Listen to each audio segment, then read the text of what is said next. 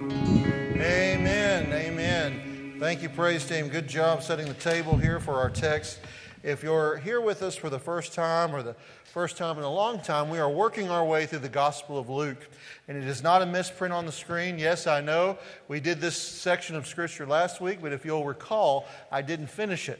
And so I would like to return to this passage today.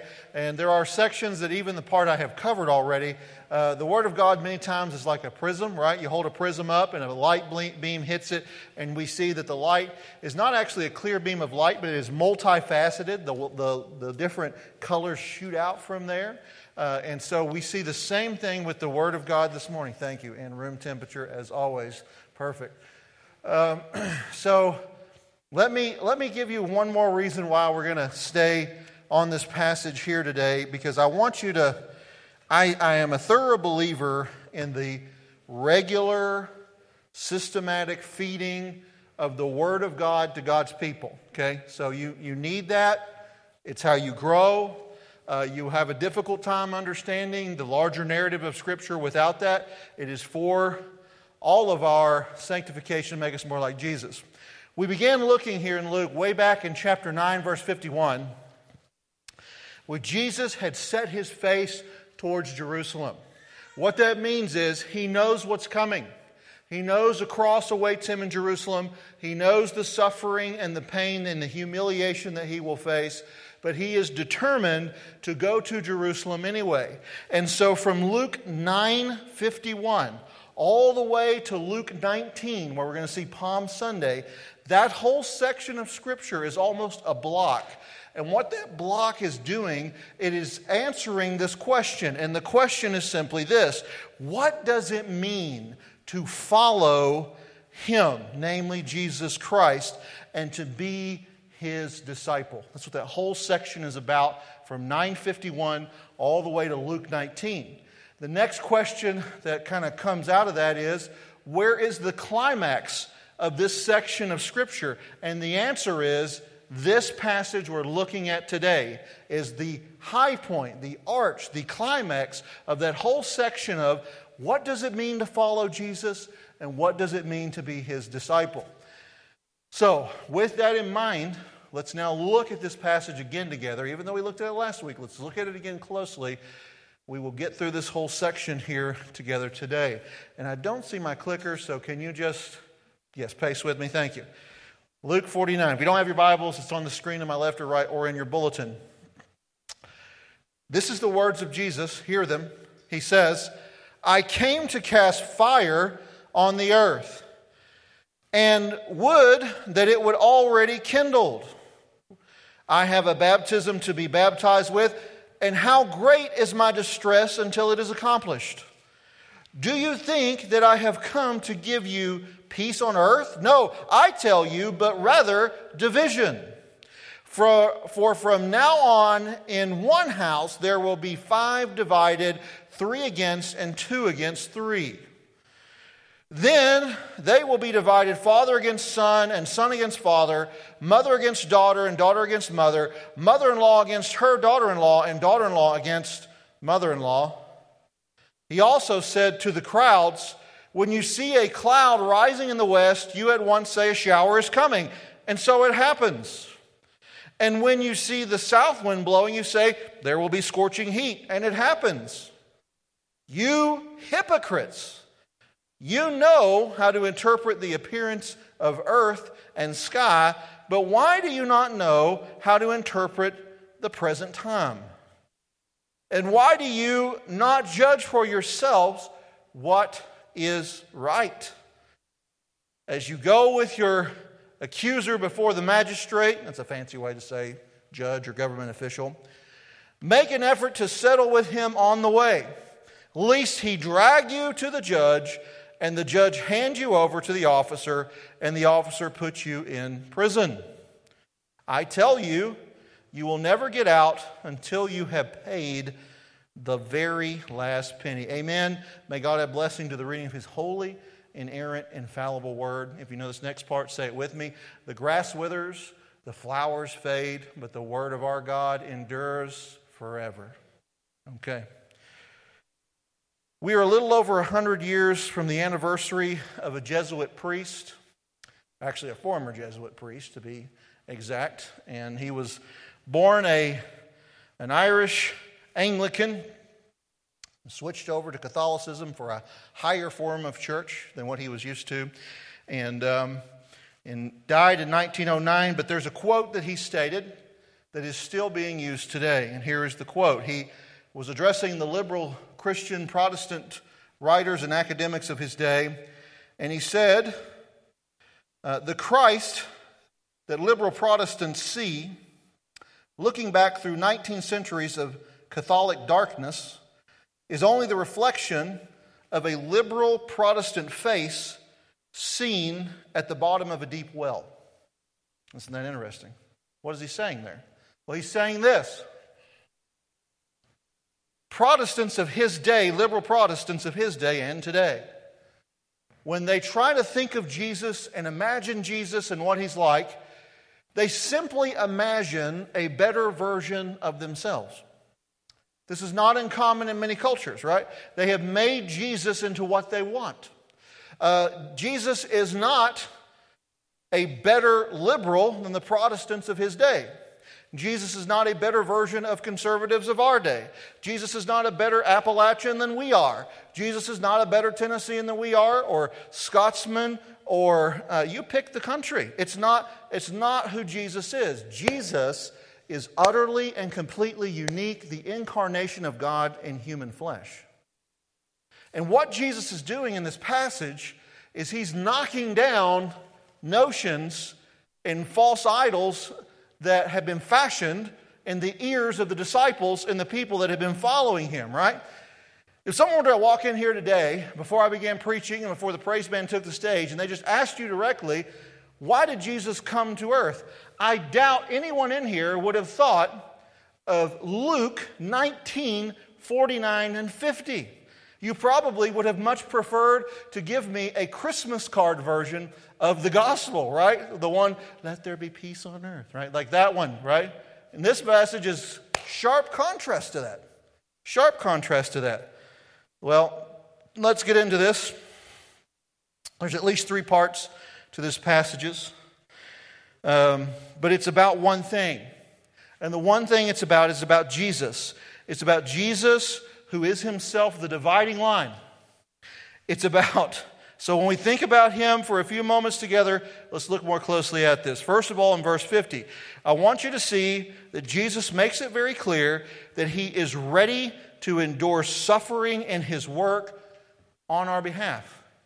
And you probably weren't ready for that with an introduction like I had here, but it's a great encouragement here. Verse 50, I have a baptism to be baptized with, and how great is my distress until it is accomplished. He's talking here, of course, about the cross that he will endure. It's a testimony here. He's saying that this distress that he will take and the suffering and the pain and the sorrow is necessary for the winning of salvation.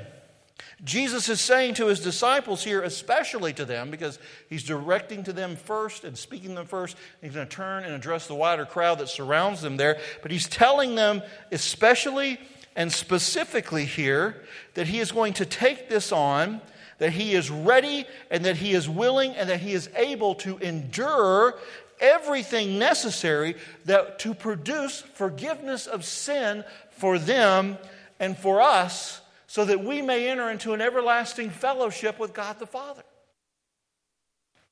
Now, that's a big deal. It's a huge deal. There's a hugely encouraging thing here because, even today, even at this very moment, as we sit in here and worship and hear the word together, you've got to be people in this room who are distracted. You're distracted by a lot of different things. I think Satan's primary business today is the business of distraction, right? If he can just get you to move away and stop thinking of the things of God, then he's done a good enough job to keep you from doing the things of God. And so you came in here this morning, you're distracted. You're distracted by burdens. You're distracted by cares in this life, things you've got on your mind. Many of you have 100 different things that is going on. It's pulling at you in every direction. And there's a specific encouragement here to the believer. more specifically, there's an encouragement here to the mature believer. Now, let's be honest for a minute. If we had to be honest, we would say this. There are sometimes days that go by when we give a very minimal, plenary prayer throughout the day, maybe muttered over a meal. And then there are days that go by that in addition to having a sort of starved prayer life, we think little to nothing about lost men and women and boys and girls and do little or nothing with evangelism to reach those who are far from our Lord and Savior. And it can go on like that for days in the life of a believer, can it not? It can go on for days like that to the point that you almost have God and His mission and the gospel to the very edge, almost out of your mind and not part of your thinking. And Jesus here, you know what Jesus is saying in verse 50, believer? I want you to listen to this. This is very encouraging in verse 50. Jesus is saying here, you are never out of my mind. Now, you may work and get distracted and be pulled 100 different ways, but know this, you're never out of my mind.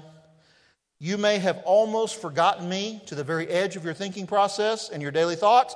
You may be unfaithful in loving me, but listen, dear loved one. Listen to me, beloved. I am focused in on loving you. I am focused in like a laser beam on loving you, willing to endure the cross of Jesus Christ. That's beautiful, isn't it? That's encouragement, isn't it? While I'm on this issue of the cross and the distress here that Jesus faced, let me say one thing. I sometimes hear people say there are other ways for salvation, that you can be saved in other ways, that there are other avenues. That is a hideously arrogant statement to make. And here's why. I want you to think about this. Those of you in particular in this room who are fathers and love your children, or mothers, you can put yourself in this position as well. If you were in some scenario, and the only scenario meant the death of your child to save all of humanity, that was the only way it could happen, and you did it, and then somebody came up to you afterward and said, I think there was another way. How would you feel? Right? What you're claiming in that statement is this. You have some knowledge that God the Father didn't have. That as He was looking down through the eons of time and seeing all the different scenarios of how mankind and sin would play out, what would bring Him the most glory, what would redeem a mankind to Him from every tribe, tongue, and nation, singing His praise forever, He saw and knew that there was only one way to satisfy His wrath and atone for sin, and it was the death of His precious Son, Jesus Christ. So do you see why that's an arrogant statement to make? That salvation can come any other way. That's why it says in Hebrews 4:12, there is no other name under heaven by which men can be saved, men being all-encompassing men, women, boys, and girls. There's no other name by which we can be saved except the name of what, church? Jesus. Right? This was God's plan. So the baptism He was going to endure was the baptism of the cross, which He was hearing the words of blessing pronounced on Him, but instead of hearing the words of blessing pronounced on Him, He hears curses instead as He's on the cross, right? We all love the passage that says, the Lord bless you and keep you. But when Jesus is on the cross, it's not the Lord bless you and keep you. It's instead, the Lord's curse be on you and He casts you off. That's what Jesus faced on the cross. This is why He's distressed. The verse goes on to say, and we receive this because of His distress, the Lord make His face shine upon you and be gracious to you. We love that, don't we? We get that benefit because of the distress He was under. But what did Jesus face on the cross? The Lord frowned upon Him and treated Him with no grace and mercy, but rather with judgment and condemnation. Though judgment and condemnation meant for you and I is what Jesus received there. And then the Lord turned His face away from you and take all peace instead of the Lord give you a countenance and give you peace. Jesus faced all that on the cross when He died and He suffered for Him. And this is what He endured on our behalf. And then He goes from this passage here, which is a passage of great assurance. It's a passage of great help. All that is meant for us to do is repent and believe. We have a ready-made identity that we can now move into. The only thing that's required here is to be in agreement with God about our sin. There's no other system you can slip into where your identity is ready-made, right? Jesus gives it here. You can slip into this and know Jesus Christ and have His identity as your own now. And then he goes on to verse 51. To me, this is shocking and jarring what he says next after an encouraging verse like 50 it is so helpful. Look what he says. Do you think I have come to give you peace on earth? No. I tell you, but rather, what's it say, church? Division. What? I don't know, Pastor. I like postcard Jesus better at Christmas time than this Jesus, right? This is hard. This is harsh. Right? Why is he saying this? Here's why he's saying this. Remember who he's talking to. He's talking to his disciples. These are going to be the men by God's choosing who will go out and who will preach the word. And whenever they go out and they preach the word, what is their message? That God came in human form, was a Jewish rabbi, preacher, countryside teacher, died on a cross, executed by the Romans, and was raised on the third day, and he's your only hope for salvation. And when he says that in the first century Greco-Roman world, people are going to say by the hundreds and thousands, "Ha! That's the craziest thing I've ever heard. I don't want anything to do with that. You're insane." They're going to reject him. Jesus is preparing the disciples for the rejection that is going to come in the preaching of the gospel. It's going to happen. It's going to happen now. But he makes it even more clear where this dividing line is going to be. It's not just going to be with strangers you see on the street, or what I like to call drive-by evangelism, which was real popular when I was younger, where you knock on a door and try to win people to Jesus and put notches on your belt. Y'all remember that, right? Yeah, no, not just drive-by evangelism and rejection there. It's a deeper rejection. Look at 52. From now on, in one house there will be 5 divided against 3 against 2, and 2 against 3. Okay.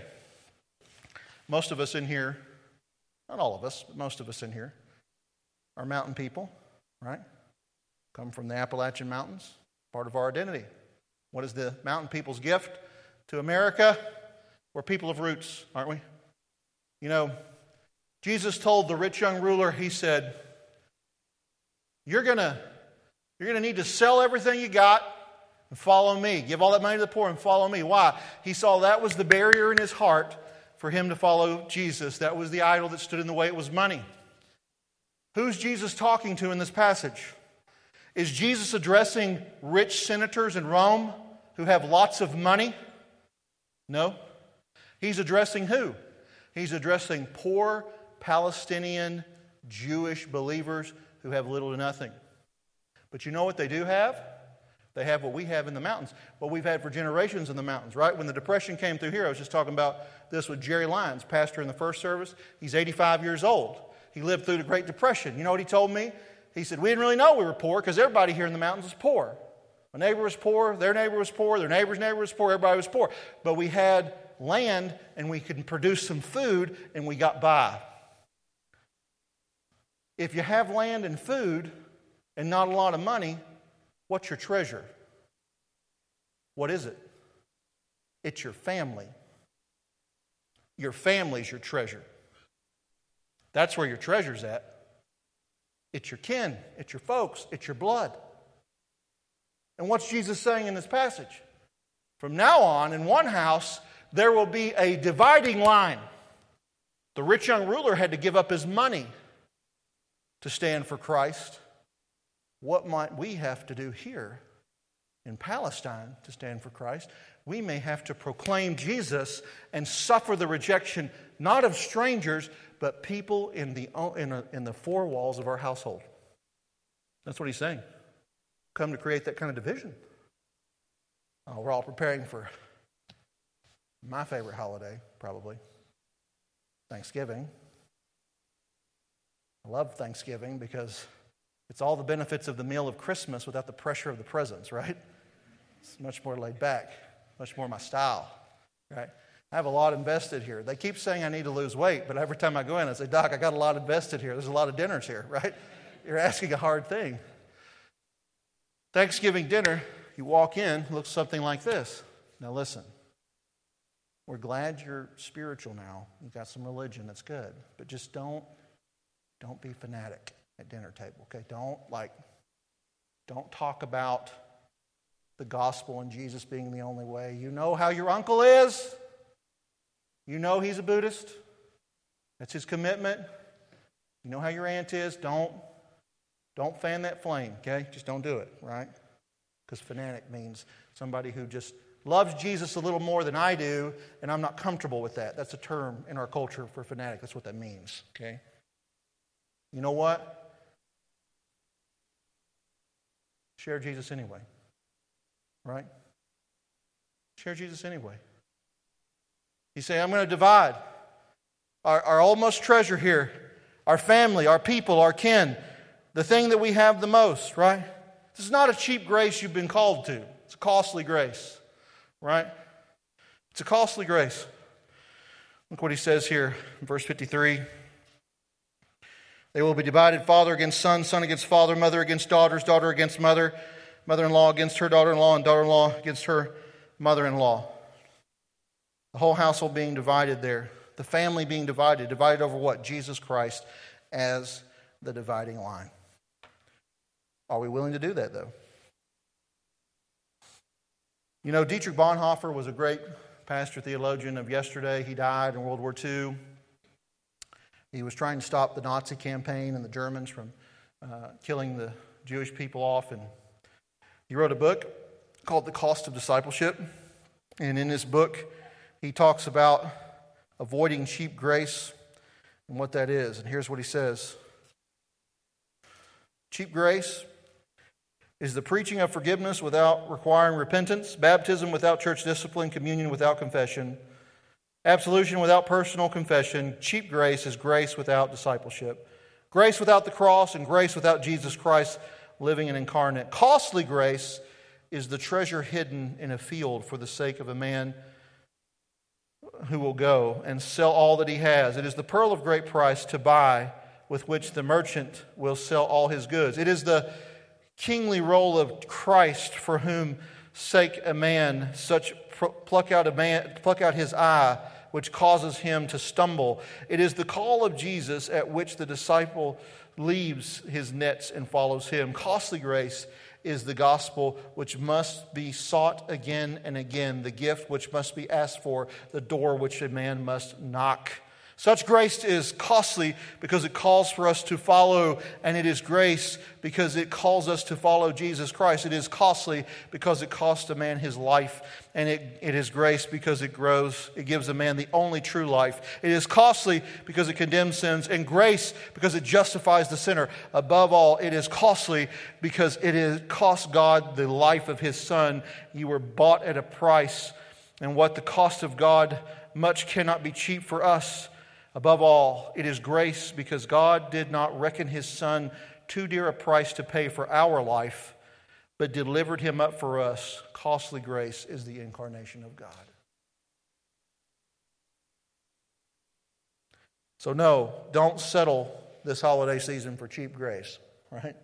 Don't settle for that. Jesus says here, you may have to be divided off from your family, and that's okay because Jesus is enough, and his grace is enough, and it is sufficient. Now, I'm not saying go pick fights at Thanksgiving, right? Don't hear me say that. That's not what I'm telling you to do. But I am telling you, if opportunity arises and the conversation can be steered towards Jesus, steer it that way. And give him glory and honor. All right. Look here. Let's move on here.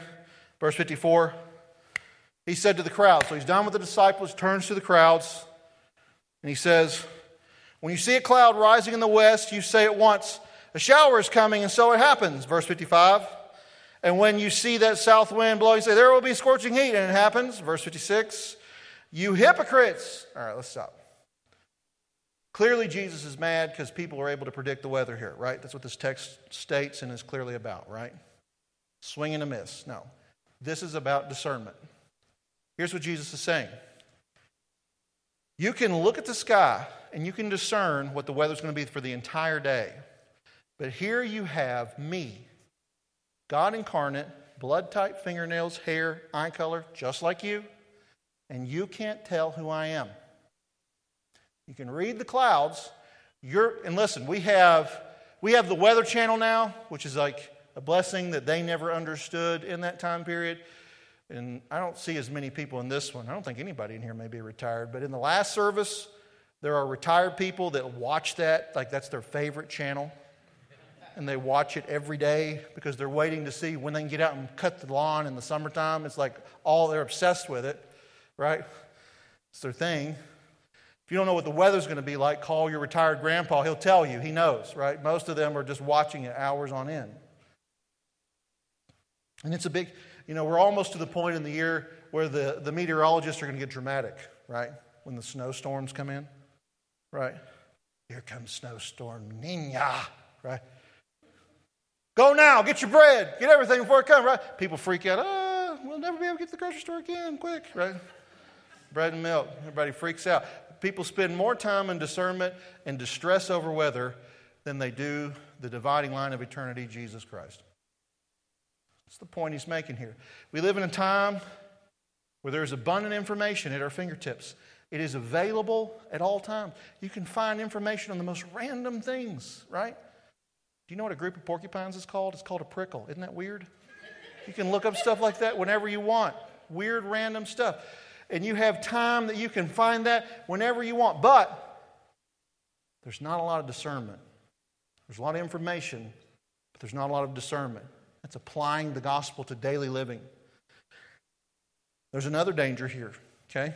These crowds would have grew up in a Jewish background, which means they would have been carried to temple when they were young, which means they would have been familiar with the scrolls, which means some of them would have memorized Deuteronomy chapter 6 and been familiar with Micah and Isaiah and all those passages that tell us of the coming king. Those of you who have been coming on Wednesday nights, we've been looking at Micah as he's preparing us for when Jesus comes, and they would have known that. And these people would have had all of those scriptures and been familiar with them. And here is the one who Micah and Isaiah prophesied about. Here is the one that the last of the Old Testament prophets, John the Baptist, pointed to physically and said, he's the one. He must increase and I must decrease, right? I must go down, he must go up. So they've had the scriptures to tell them who Jesus is. They have had the last of the Old Testament prophets to physically point a finger and say, he's the one.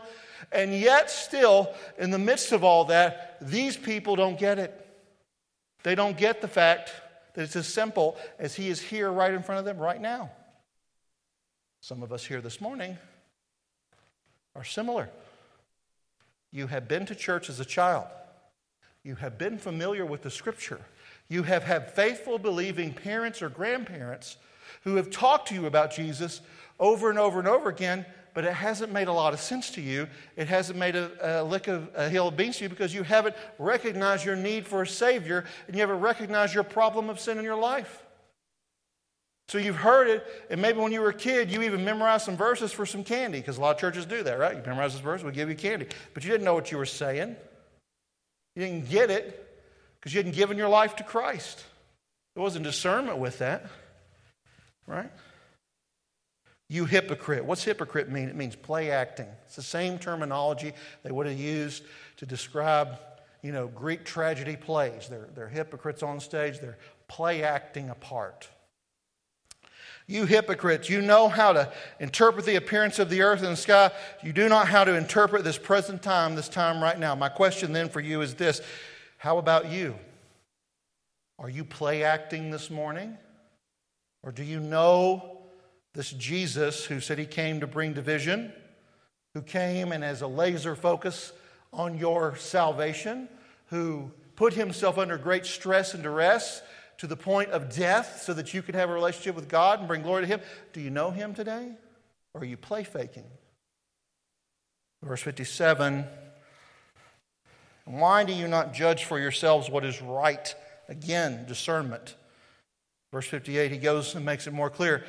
As you go with your accuser before the magistrates, make every effort to settle with him on the way, lest he drag you and judge hand you over to the officer, and the officer puts you in prison.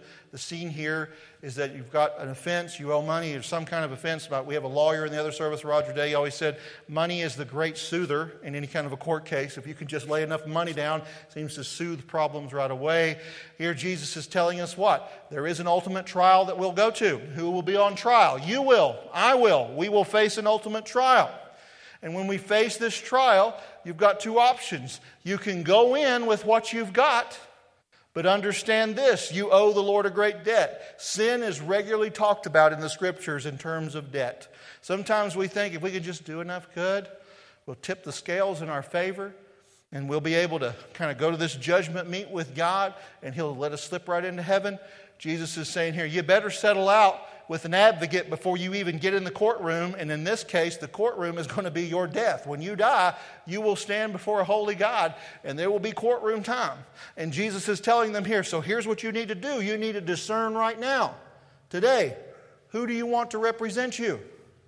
Who do you want to settle in court with, right? Better to settle out of court before you get to court so the case can just be dismissed and we can move on. The advocate that's being offered here is better than a lawyer. The advocate that's being offered here, Jesus is offering what? Himself to be your advocate. He's saying, you need to discern this. You need to take this offer now. You need to come to Christ now. You need to be in fellowship with God now. There's no working this debt off, right?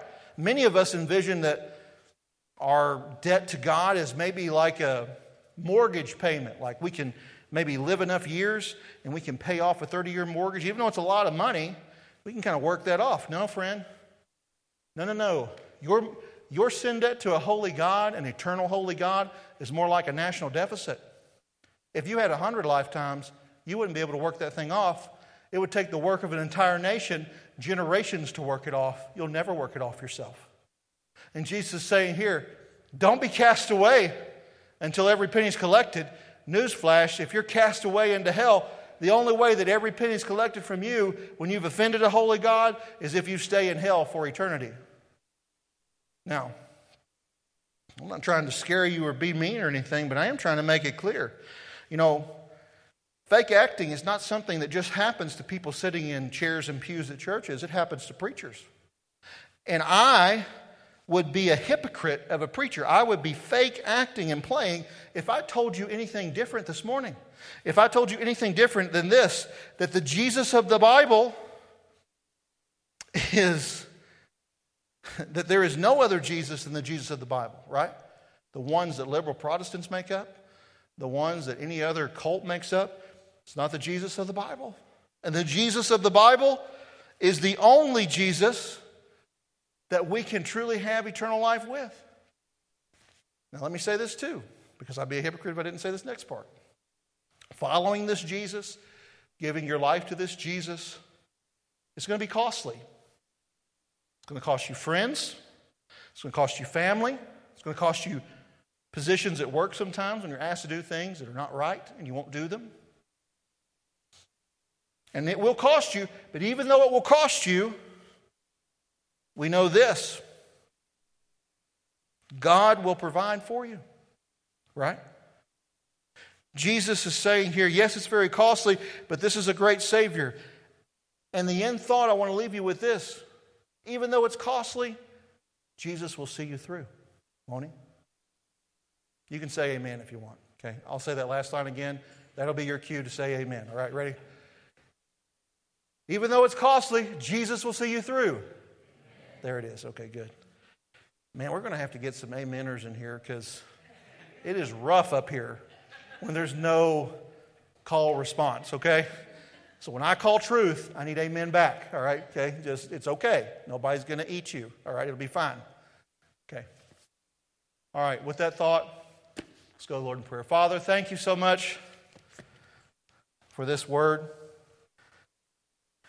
Lord, it is no accident that we landed here this morning to hear the gospel, that, Lord, it was so costly, this grace. May we never cheapen it by trying to adapt or imagine a Jesus that is not who you present yourself to be, that is a Jesus who lacks the truth that is on your lips here in Luke chapter 12. But rather, may we be a people instead who understand it is costly, but have a great trust and faith in you. Help to strengthen our faith and resolve today. We ask these things in Jesus' precious name. Amen. In closing here, we're going to have a song of response to the word preached. I want to say a couple things. One, it's no accident you're here today to hear this message of truth, whether you're listening and watching online or whether you're here physically with us. God has been gracious to you another Sunday to hear the truth.